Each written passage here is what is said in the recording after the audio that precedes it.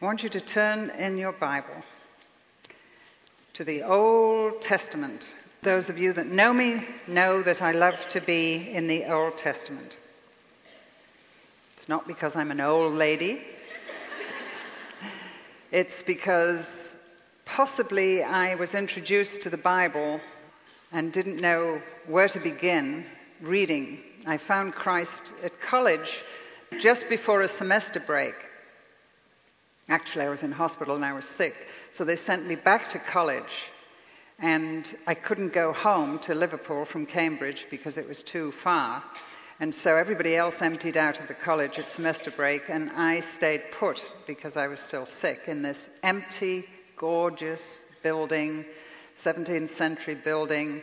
But, you know, that's one thing to look at the outside, but when you're pretty well alone in that building and you're 17 years of age, it was a little scary, actually, to be there pretty well alone for about a week. But it was the best thing for me because I had just found the Lord.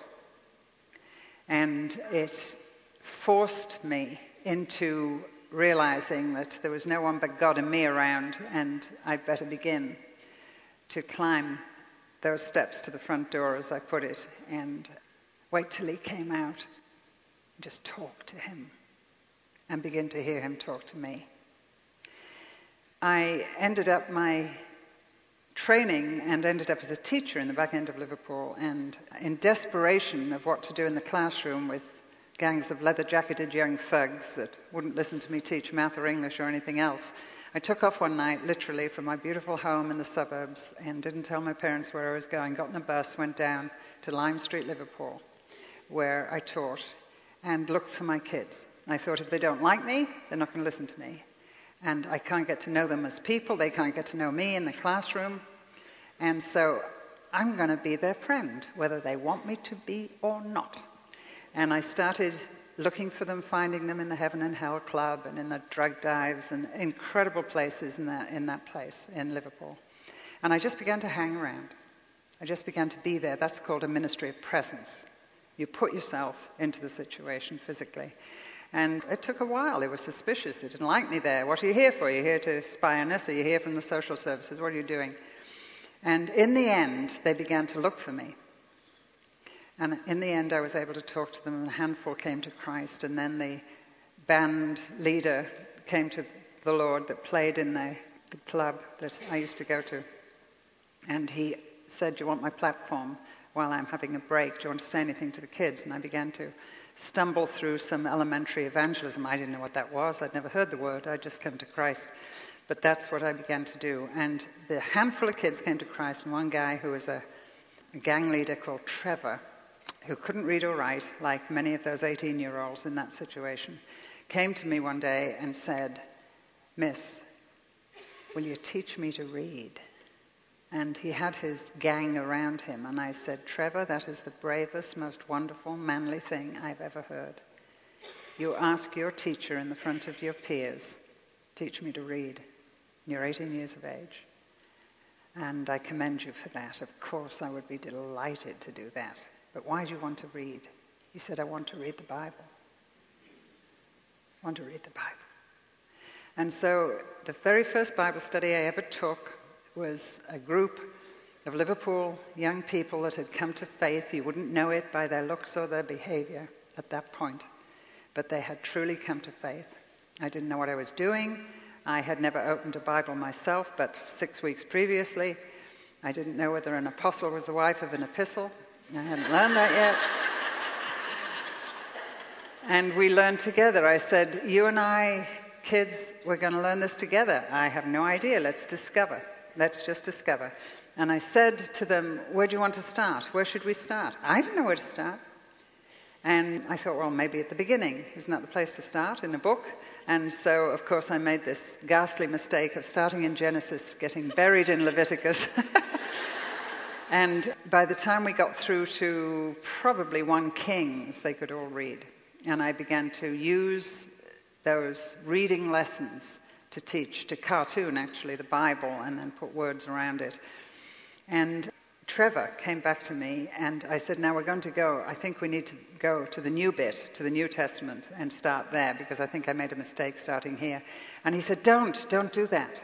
And I said, why not? He said, the Old Testament's like a big dark house, miss, and I'm afraid to go inside. But you're switching the lights on. You're introducing me to the people that live there. Don't take us anywhere else. And so through Trevor's eagerness to learn to meet the people that lived in the big dark house, I began to meet them too, and became so fascinated that probably that's why most of my books center around Old Testament and Old Testament characters. And so we're going to look at a little story, and the reason I told that story, it's not in my notes, I had no intention of starting like this, was because this story I'm going to share with you was the story that turned that ex-gang leader Trevor into a servant of God. And it was the very simple discovery of the story together in that little group, all of us biblically illiterate, all of us digging for ourselves, looking for the treasure, learning what we could. It was because of meeting this young man I'm going to tell you about in the big dark house. All of us in that little group, actually, were challenged beyond ourselves. I have no idea how the rest of the kids did. I do know that Trevor is still going on with the Lord. And so I'd turn you to 2 Kings chapter 6. 2 Kings chapter 6. Now, I'm observing that leadership in the West, learning leadership, is a lot about cutting edge. It's a lot about living on the edge. I'm seeing all these conferences with these snazzy titles. Everyone's trying to be on the cutting edge. The cutting edge of publishing, the cutting edge of mission, evangelism, children's ministries, media ministries, compassionate ministries, women's ministries. And that's good, absolutely excellent. But it will not happen, effective ministry will not happen if we, the ones who are seeking to do it and to minister, have lost our cutting edge. And I want to talk about losing the cutting edge, losing the sharpness of your spirituality, which makes all effort in ministry a drudgery, a waste of time, basically, and exhausts you. And I want to use as an analogy this little story that Trevor and this innocent young school teacher in the things of God learned together. So let's read this little story, chapter 6 of 2 Kings. The company of the prophets said to Elisha, "Look, the place where we meet with you is too small for us. Let's go to the Jordan where each of us can get a pole. Let's build a place there for us to live." And he said, "Go." And one of them said, "Won't you please come with your servants?" "I will," said Elisha. And he went with them. And they went to the Jordan, and they began to cut down the trees. And as one of them was cutting down a tree, the iron axe head fell into the water. "Oh, my Lord," he cried, "it was borrowed." And the man of God said, "Where did it fall?" And he showed him the place. And Elisha cut a stick and threw it in there and made the iron float. "Lift it out," he said. Then the man reached out his hand and took it. Well, this is the story of building, of rebuilding, of building the kingdom of God, basically. When I was led to Christ, the girl that led me to the Lord, this nurse in hospital, gave me a Bible, and the only training I had in anything at that point was, she said, take 20 verses or take a piece of scripture where there's a division, just read that piece, and ask the text questions. Who, where, why, what, when. And that's the only clue I had to begin to ask God questions, ask the text, the Word of God questions, and get the answers. The only clue I had. And so I took that method to this little group of raw people, me included, And we put those questions over every page of Scripture we read as we waded from Genesis all the way through the Bible. Eventually, it took a few years to get to Revelation. And so we're going to do that together. What happens when you lose your spiritual cutting edge while building the kingdom? And why does this happen to the workmen of God? And how do you get it back? That's where I'm going. How is it once we can be sharp and then we're dull? So who, where, why, when, what? Let's look at the analogy. Let's be inquisitive. Let's be detectives. Let's hang our heart over the Scripture. Let's put our mind to it. Let's allow ourselves to wonder, to dream around the text, to see who's standing around the corner of the verse, who's in the shadows, what are they dressed like, what's happening. Who lost it? I asked my little group. So we look. Oh, it's a man from this, and I remember I'm in the King James. There was no help for us with modern translations. And they just learned to read. So I'm struggling with the old King James text, and I can't even remember now what it said, but it wasn't easy. Well, he's this man who was, what's a prophet? What's a prophet, miss? And I said, well, I think a prophet talked about the future. Well, what do you mean, miss? Well, I said, we can all talk about the past, but God gives prophets ability to talk about the future. Hey, that's neat, miss. Ooh, yeah. Can I be a prophet, you know? They could see dollar signs. So who were they? Well, it was a man of the company of the prophets, and then we ran around the Scriptures using our little references, little flags pointing us to another place to find out what's a prophet and what's this company of prophets. And of course, eventually, with a little bit of help, and I went and found help in other books, we came up with it. They were committed young people, some married, some not. They gathered together under a prophet or a teacher, eager to learn from them, to lead them, etc., etc.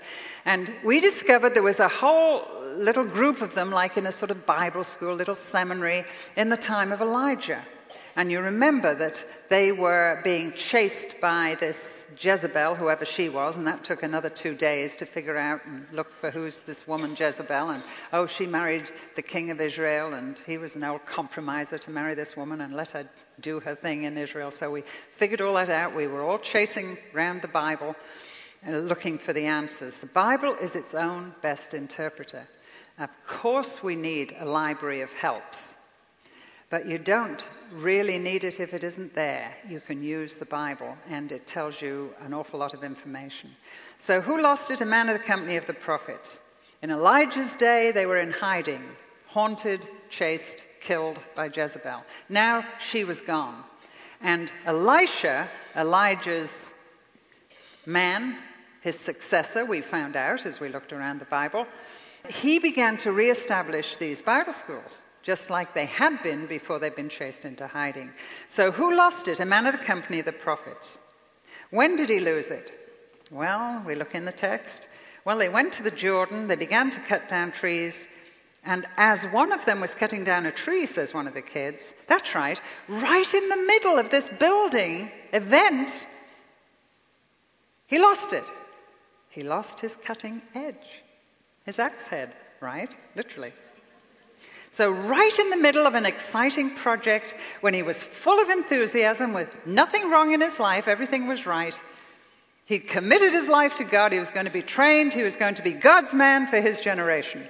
And in the middle of all this wild enthusiasm, the axe head falls off the axe. So who lost it? The man from the company of the prophets. When did he lose it? At the Jordan, right in the middle of this project, this building project. Where did he lose it? They look in the text.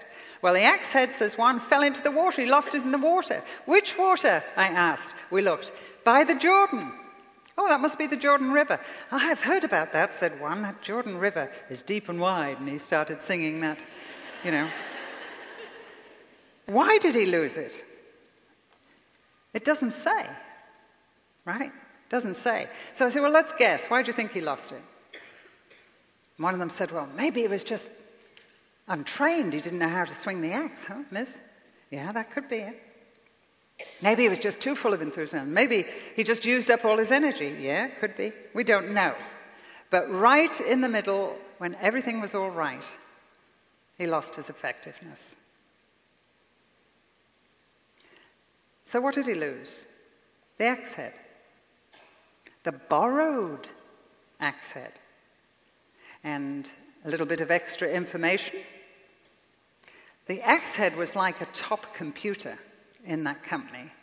It was a piece of equipment that was probably the most valuable piece of equipment among 200 prophets, or 300 prophets, or 50, or however many there were.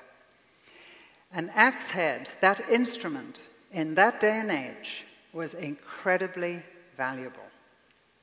And it wasn't even his. So what did he lose? A very, very precious thing. Now, some of the older translations say this. He came to Elisha and he said, I've searched for it in vain. I've nothing wherewith to repay it. So he tried, whether he got in the water, maybe he couldn't swim. The River Jordan by Jericho, which people believe this was near Jericho, is very deep, and in that time, very wide and incredibly deep for a river. So this thing flew off into an unreachable place, but he tried. He tried to find it. He couldn't. Now, let's begin to look at the analogy, the lost axe head. First of all, he had it. He had it. Wanted to play his part. They were a poor community. They couldn't afford people to come and help them build their new Bible school and the buildings there. Each man was assigned a piece. Did you notice that? Each man said, that's your tree. You cut that pole down and bring it, and we're going to make like a log house. That's what they made out of a fashion. And so each man wasn't given the whole forest. Each man was given a tree. And this was his little patch, maybe 2 or 3 trees, whatever, we don't know. And they were assigned. The work was divided up and they were assigned. And just as he was really feeling he was pulling his weight, he began to find that he was really only hurting the trees. You lose your effectiveness. You lose your cutting edge spiritually, and you'll only hurt the trees. You'll hurt people. It's an incredible thing, and I have experienced this in my own life and ministry. Nothing really is happening, and it was a month ago, it was a year ago, it was yesterday, and suddenly I've lost something. I've lost it. I'm just not cutting it. I'm too dull to deliver it. So he had it, he lost it, he searched for it, he confessed it, he found it, and he used it again. So let me apply this. Maybe you're in the company of the redeemed working to build the kingdom, and at the moment, listening to me, you say, I got it. Things are just great. I feel I'm in touch with God. I feel I'm hearing his voice. My little group is growing. My Bible study, my young moms, my MOPS, whatever it is that I'm in charge of, my committee, my practical work, my spiritual work, whatever it is. Yeah, Jill, yeah. It seems to be okay. I feel I'm on the cutting edge, and God is using my life. Well, wait a bit. Keep these notes, because you're going to come back to them. If you're going to have a long ministry, let me tell you something. Keep these notes. Because there will be times in your life you will have this experience. But maybe you're here and you say, I lost it. I don't know what's wrong. My prayer life isn't going anywhere. I haven't seen any prayers answered. I've prayed and I've worked and I've made absolutely no inroads in this or that, and I'm muddled and confused. And I wasn't last year. Everything was going wonderfully well. So I don't know where you are in the outline, but maybe by the end of my talk you'll find out. You say, I've got it. Life's good. But maybe you've lost it, and you're only hurting the trees. You're absolutely getting nowhere. You're exhausting yourself. You're exhausting yourself. You're doing the same things, swinging at the trees, swinging at the situation, and nothing's coming down. Absolutely nothing's coming down. Now, I'm really talking about losing the sharpness of life in the spirit. You cannot lose the spirit. But you can grieve the Spirit and lose your cutting edge.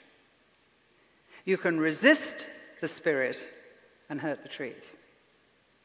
You can get out of step with the Spirit. You can't lose the Spirit. And that's where all analogies fall down. You cannot lose the axe head. But you can lose the effectiveness of your Christian life. I remember one of the young people years ago asking me in my youth group, "Can you ever fall out of God, miss?" And I said, "As far as I understand the Bible, no." And he said, "Then what happens when some of our friends come to Jesus and then they begin to live as if they never had? Have they lost God? Has he walked out of their life as surely as he walked in it?" And I remember holding my hand out and putting a penny in it in those days, an English penny, UK penny, and making it stand up in my hand. And I said, "The Bible says that no man shall pluck us out of our Father's hand." And then I pushed the penny and it fell over. And I said, "You can fall over, but you can't fall out. You can't fall out, but you can fall over. You can lose it in some sense in your spiritual walk." So hear me carefully. I am not saying you can lose the Spirit. I know some people believe you can. I happen not to believe that. But you can grieve him, resist him, quench him, be out of step with him, etc. And I wonder if that's what's been happening in your life. I have lost the axe head many, many times. I can lose it twice in a week, 3 times in a week.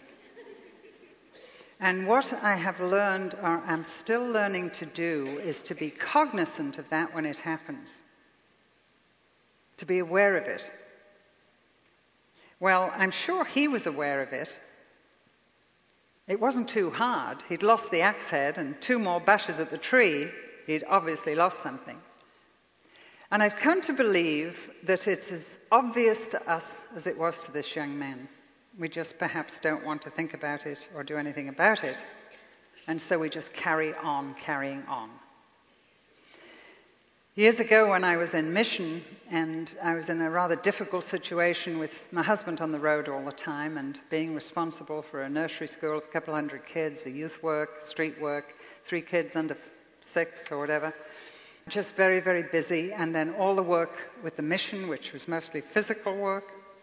I began to get resentful of what was happening, of my position. I began to resent the mission, the leadership of the mission. I began to resent the church. I never resented God, funnily enough, but I did resent everybody up to him. Everybody. And the problem was I had learned to carry on, to look the part of this little missionary doing this youth work. And I did carry on. And inside, I knew I'd lost the edge because I was resisting the will of God that I knew very well was the will of God for me in that period of my life. I began to resent it. I began to get angry and bitter, etc. And I thought, well, nobody knows, because I know now how to be a missionary. I know how to go and run the youth group. I know I'll turn up tomorrow for school and look after the nursery school. And I'll do the street work, and I'll take the students out, and I'll give them their little talk of how to reach the unreached. And I can do all that. And I did. And I did it with that nice, big, evangelical smile on my face. The kids at this point began to ask me questions, my children. Where's Daddy going? Well, he's going to America, Africa, wherever. And I'd put that big smile on my face and say, isn't it wonderful that God wants to use Daddy? And I remember Peter saying, no, it isn't wonderful, Mommy. Why can't he use someone else's daddy? Why does our daddy have to be the one that leaves all the time? And I gave the correct answer. And I tucked him up in bed, and we prayed, and I went to my bedroom, put my head on the pillow, under the pillow, and sobbed myself to sleep. But I got up the next day, and I carried on. And I continued hitting the trees with a handle. And one day, Major Thomas, Ian Thomas, the head of our mission, was preaching to the Sunday service we had in the castle, which was the center And I noticed something now that I did then. Now I'm a pastor's wife. I removed myself from the front of the room and began to sit at the back of the room. I didn't want to be too near the preacher. I didn't want to be under his nose. Up to then, I'd always wanted to sit at the front, believing all the blessings were in the front seats.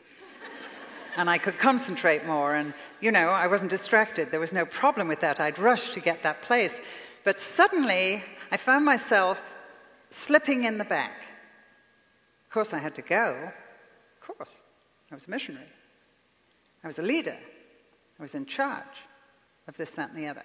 So I would come at Capernwray into the beautiful hall in that castle, and I would tuck myself at the back. And I remember one terrible day and wonderful day when Major Thomas was preaching, and he suddenly applied. I hadn't really been listening too hard. I didn't dare listen too hard to anything, but I was keeping my mind busy with other things. And suddenly he caught my attention. He got me. And he said, "Some of you here have become totally ineffective. And everybody knows it." And he got me. And I sat up and I said, "No, they don't. Nobody knows it. Nobody knows what's gone on in my heart, that I have lost my cutting edge. Nobody knows it. I know how to do the thing. I know how to act it." But he got my attention. And he said, "I'll tell you why everybody knows. Nobody is receiving anything from you of importance." And I sat there and I said, "Oh, God."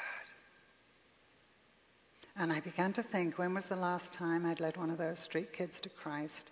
When was the last time my heart would leap with joy as I set off at 11 o'clock at night for a night on the streets, looking for the one prodigal God had in mind for me to bring home to him? When was the last time I found any joy at all in any of it? And I couldn't remember. And I realized for a long time, nobody had received anything. I had lost my cutting edge. And I guess resisting the Spirit's direction and leadership, the job hasn't turned out as you thought. You accepted this responsibility, and around the corner of that decision, "Oh, this wasn't what I expected. This isn't what I want to do. This isn't that." And the disappointment sets in. But like a kid that won't sit in church, you're sitting down on the outside, but you're standing up on the inside. Horrible feeling, that, actually. You look great, the head of this, and you're the Bible study, and you're the mentor for this, and you collect clothes for the old people and all of this. And you look the part. I believe walking in the Spirit, in the fullness of the Spirit, which is what I'm talking about, which is the only effective way to go in ministry. I believe it's a spiritual art. And all art must be learned and practiced. All art must be learned and practiced. I have learned another lesson about losing your spiritual edge. If you have the privilege of exercising the gift God has given you, and you'll always have that stab of joy when you're doing that. Yes, this is what I'm made for, And you have a church that has found a place for you to do that. And you do it, and you learn to do it, and you do it well. I want to ask you a question. Are you relying on the flesh or the Spirit? Well, you say, "Jill, how will I know?" I think it's extremely hard to know. And I have done it myself. I've heard other people say things like, "Well, pray for me, I'm really relying on God." And then they get up and they do what they've done 100,000 times, do it incredibly well. And I understand that dilemma. How do you know you're relying on the Spirit when you have learned to do it well? So I have built into my life and ministry a very simple answer to that. I deliberately take on something I know I am not gifted for every year. I learn a skill, like typing. I couldn't type till 8 years ago. So I've written all those books longhand. And I can hear my daughter's voice right now. Don't be proud of it, Mother. Learn. Yes. Shh. I can manage. I'm too old to learn not only the skill of a computer, but the skill of, So I'll do it the old-fashioned way. Well, there came a point when I messed up a contract big time and overdid and got lost, and I was faxing to my poor secretary who has the gift of tongues in writing and all that. And she was trying to decipher my scribble and put it on, a disk and hit me in Tajikistan if there was a fax machine. I mean, it was just ridiculous. And I got in a total muddle and overdated my contract. I went over the date to finish. And I decided at that point that I would learn to type. So I remember going around to our son's house and announcing to our grandchildren, Nana is going to learn to type. There was total silence. The children turned round and gazed at me. You don't type, Nana? No, I don't type. Don't know how to type, Nana? You don't? Compute? No. I've got to learn to type first. 4-year-old. I'll help you.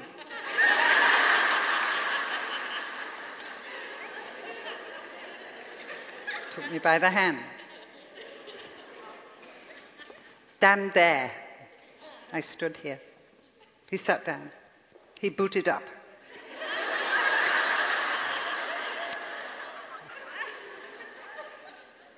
He picked up the mouse. He turned around. Nana, this is the mouse. Humility. My 7-year-old granddaughter came in, handed me a piece of paper, said, this is my typing lessons, Nana. I've finished with it. You can have it. She said, Nana, look at me. These are your pointies, these are your pinkies. You put them on here, you see. They taught me to type. Wonderful. It was an incredibly difficult challenge for me. It was something I am not gifted for. In no way. I'm right brain or left brain, whichever the part of your brain is that doesn't know anything about money or typing. I'm the other part. This part's dead. But it was so good for me.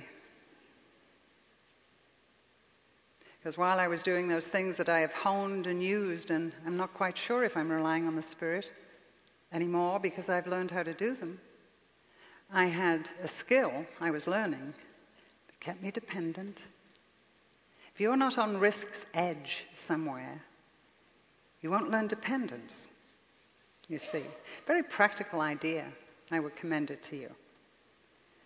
I was struck by this as a speaker when I heard a very famous man say, he's gone to heaven now, but he was a world-renowned teacher of preachers. It is possible, and this is even hard to read, he's a real wordsmith, it is possible to be homiletically brilliant, verbally fluent, theologically profound, biblically accurate and orthodox, and spiritually useless. That frightens me, he said, and I hope it frightens you. It's very easy for us to be so concerned about homiletical ability and fluency, theological profundity, and biblical accuracy, but for God to say, preach on, great preacher, without me. That frightens me, and I hope it frightens you. And he was talking about this very same thing. So, yes. Find your gift. Use your gift. Train your gift. Hone your gift. That you must do. But somewhere in your life, put yourself at risk's edge so you have to depend. on God. And I assure you, it took the fullness of the Spirit to help me to type and to learn the computer, as much as it takes the fullness of the Spirit for me to do the thing I love to do most, which is to teach and to preach. So thank you, Eric Alexander, for that word. So there's danger in only doing what you're gifted to do, because there comes a point where you become good at it. And that must be. But don't say things that have a ring of insincerity about them when you say, I have to really depend on God, because it's very hard to know. So you have to put yourself somewhere in the presence of God where you're reaching, where you're stretching, where you're pushing out the sides of your soul, where you're going somewhere you never dreamed you could go, in order that you may be driven to depend on God's help and God's Spirit to do what you could never do. And that's sort of a grand adventure. Really is, like getting out of the boat. I see the church in the West sitting in the boat. I see the church in the East getting out of the boat, like Peter did. And I see Jesus, his eyes aflame. Yes, Peter, come on! And of course, when Peter sank, Jesus' disappointment. Where's your faith? What happened, Peter? I wonder what he said to those who never got out of the boat. When you get out of the boat, you have to depend. That's what Peter found. So be on risk's edge somewhere. And this fullness, this sharpness, this fullness of the Spirit is the sharpness of the Spirit. It means that God takes you beyond yourself. It means that God takes your words and rides on them into someone's mind and heart on an airplane or in a supermarket or in your little group that you're teaching. It means where you become helpless because only the Spirit of God can bring life and regenerate somebody. He takes over, and you see that happen. Now, it doesn't mean you're always successful. What happens when you do not see, even when you are sharp and in touch with the Spirit, when you don't see the trees fall? But basically speaking, your success is known between you and God. You know it. Eric Liddell, God gave him athletic ability. He was doing what God helped him to do. God made me fast, and when I run, I feel his pleasure. Yeah. And when you're doing what God gifted you to do, you feel his pleasure. And it's feeling that pleasure. However, many of us running in that race with some athletic ability never win the Olympics. And many of us fail. Many of us, even to fail, we go flat out and exhaust ourselves and end up on the track. Does that mean we've failed? No, not necessarily. We can fail humanly in the power of the Spirit because other elements are coming in here. So I'm not talking about every time you witness, you'll see people saved. And I'm not talking about anything like that. I'm talking about knowing internally that whether the tree falls or not, you're doing what pleases God because he said, cut down the tree. And whether other people look and say, what a failure, look, his tree's still standing. Everybody else has cut down their tree. And that guy lost his accent. His tree's still standing. He's a failure. No, it's not a failure because it might be for other reasons the tree doesn't fall. But he will know he is a success if he is doing what God told him. Put your axe to that tree. If it doesn't fall, that's my business, not yours. You do what I say. And that's when you're sharp. It's what you get brownie points for in heaven. Doing the will of God, whatever the results. Whatever the results. So, in the fullness of the Spirit, we are able to fail, actually, and survive. In the fullness of the Spirit, most times, eternal work will be done. We might not see it. Somebody else might reap the benefits down the road. There's all sorts of things we could develop, but I need to move on. I do want to just say something here, that practical gifts are spiritual gifts. And I want to say that with a very loud voice because we're involved in helping women to find their place through women's ministries and in women's ministries and in the church. There is something arisen that I don't know where it came from, that there are spiritual gifts and there are practical gifts. And the spiritual gifts, which are speaking, teaching, singing, upfront stuff, are spiritual, word stuff. And the practical gift, the helps and the administration and the tidying up the pews and, taking people to hospital, are the practical gifts, and they're the lesser gifts. I would just refer you to Exodus 35. When you have time, not now. Verse 34 of that chapter says, God has filled him with his Spirit. This man is filled with the Spirit of God, and he has gifted this man with skill, ability, and knowledge in all kinds of crafts. Artistic design, working gold, silver, bronze, cutting and setting stones, working in wood, engaging in all kinds of artistic craftsmanship. And he's given him, both him and Oholiab, the ability to teach others these crafts, right? And God said he can't do my work, this work, unless he's filled with the Spirit. And I have filled him with the Spirit to do practical, spiritual, gifting things. I remember teaching on spiritual gifts years ago in our women's ministry, and there was a young woman sitting on the bench, and she got more and more depressed the more I went on. I thought, what am I saying to upset this poor young mom? And her body language, she was crunching down into this fetal position on the pew, I thought, oh, good heavens. And the more I spoke, the more desperate this poor young mom became. So afterwards I got down, she tried to sneak out, and I caught her, and I sat her down and I said, you have to tell me, what did I say that discouraged you so much? And she said, well, you talked about spiritual gifts, and I don't have any of those gifts, and I'm not gifted. I said, every Christian is gifted. That's what the Bible says. Yeah, but you see, I don't have any gifts, and I can't sing in the choir, and I can't do this.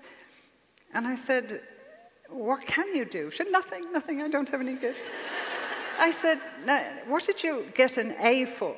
What did you get a B for? What did you get a C plus for? In school, we had to sort of go down the line a bit. And I said, what was your best mark? Desperately. And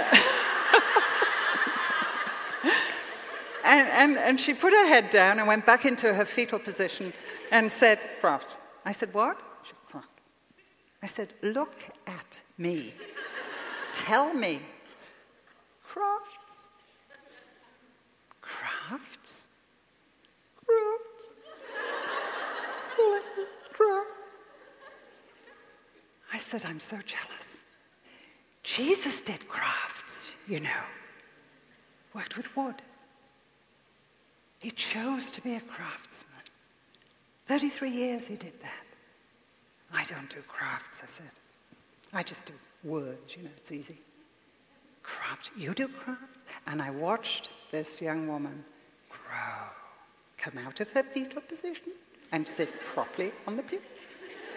Taller. I said, that's a spiritual gift. And I took her to this passage, and we walked through it. Fabulous passage. And that young woman took off in the early part of our ministry because her craft was quilt making. And she began to invite non-believing neighbors into her home around her quilting board. And she began to invite her Christian friends to come and learn as well and put them among her non-Christian neighbors. And they came to Christ. Came to Christ. So, all gifts are spiritual. But even that lady can lose her cutting edge because it's your walk with the Lord that turns this whole thing to his account and makes the difference. So, what do? You have it, or have you lost it? Well, I'm going to ask you the question Elisha asked. Where'd you lose it? If you're going to get your effectiveness back, if you're going to be a woman the devil fears, you're going to have to see where you lost it and tell somebody. And I pray you have an Elisha in your life. I pray you can be an Elisha for other people. who comes alongside and says, where'd you lose it? I'll help you. Come on, let's think about this. Let's pray about this. Tell me about it. Where'd you lose it? And he showed him the place. Okay? He showed him the place. You acknowledge it and you take the person. It was easy for me once I realized where I lost it, resentment to the mission. I had to go back and I had to say to my senior missionary one terrible, terrible day when I was humbled in every way, I lost it, and that's where. When I became angry at you and angry at God, eventually, and angry at my husband, and angry at the world, that's where I lost it. Well, you have to go back to where you lost it. Then what you do? God will bring it back within reach. God will bring it back within reach. You apply the wood. He took a stick and he threw it in that place. You apply, if you wish, the picture, the blood of Christ, to that resentment, that sin, that anger. And the blood of Christ goes on cleansing you from all sin. Can God restore us? Can God renew us? Can God give us back our effectiveness for him? Yeah. Do you have to apply the wood? You have to show your heavenly Elisha, or let an earthly Elisha help you and ask you, where did you lose it? And then you have to put out your hand and lift it out. The man reached out his hand and he took it. He appropriated that sharpness, that powerfulness, usefulness, impact back into his life. And God restored his cutting edge. So maybe you've lost it. Where'd you lose it?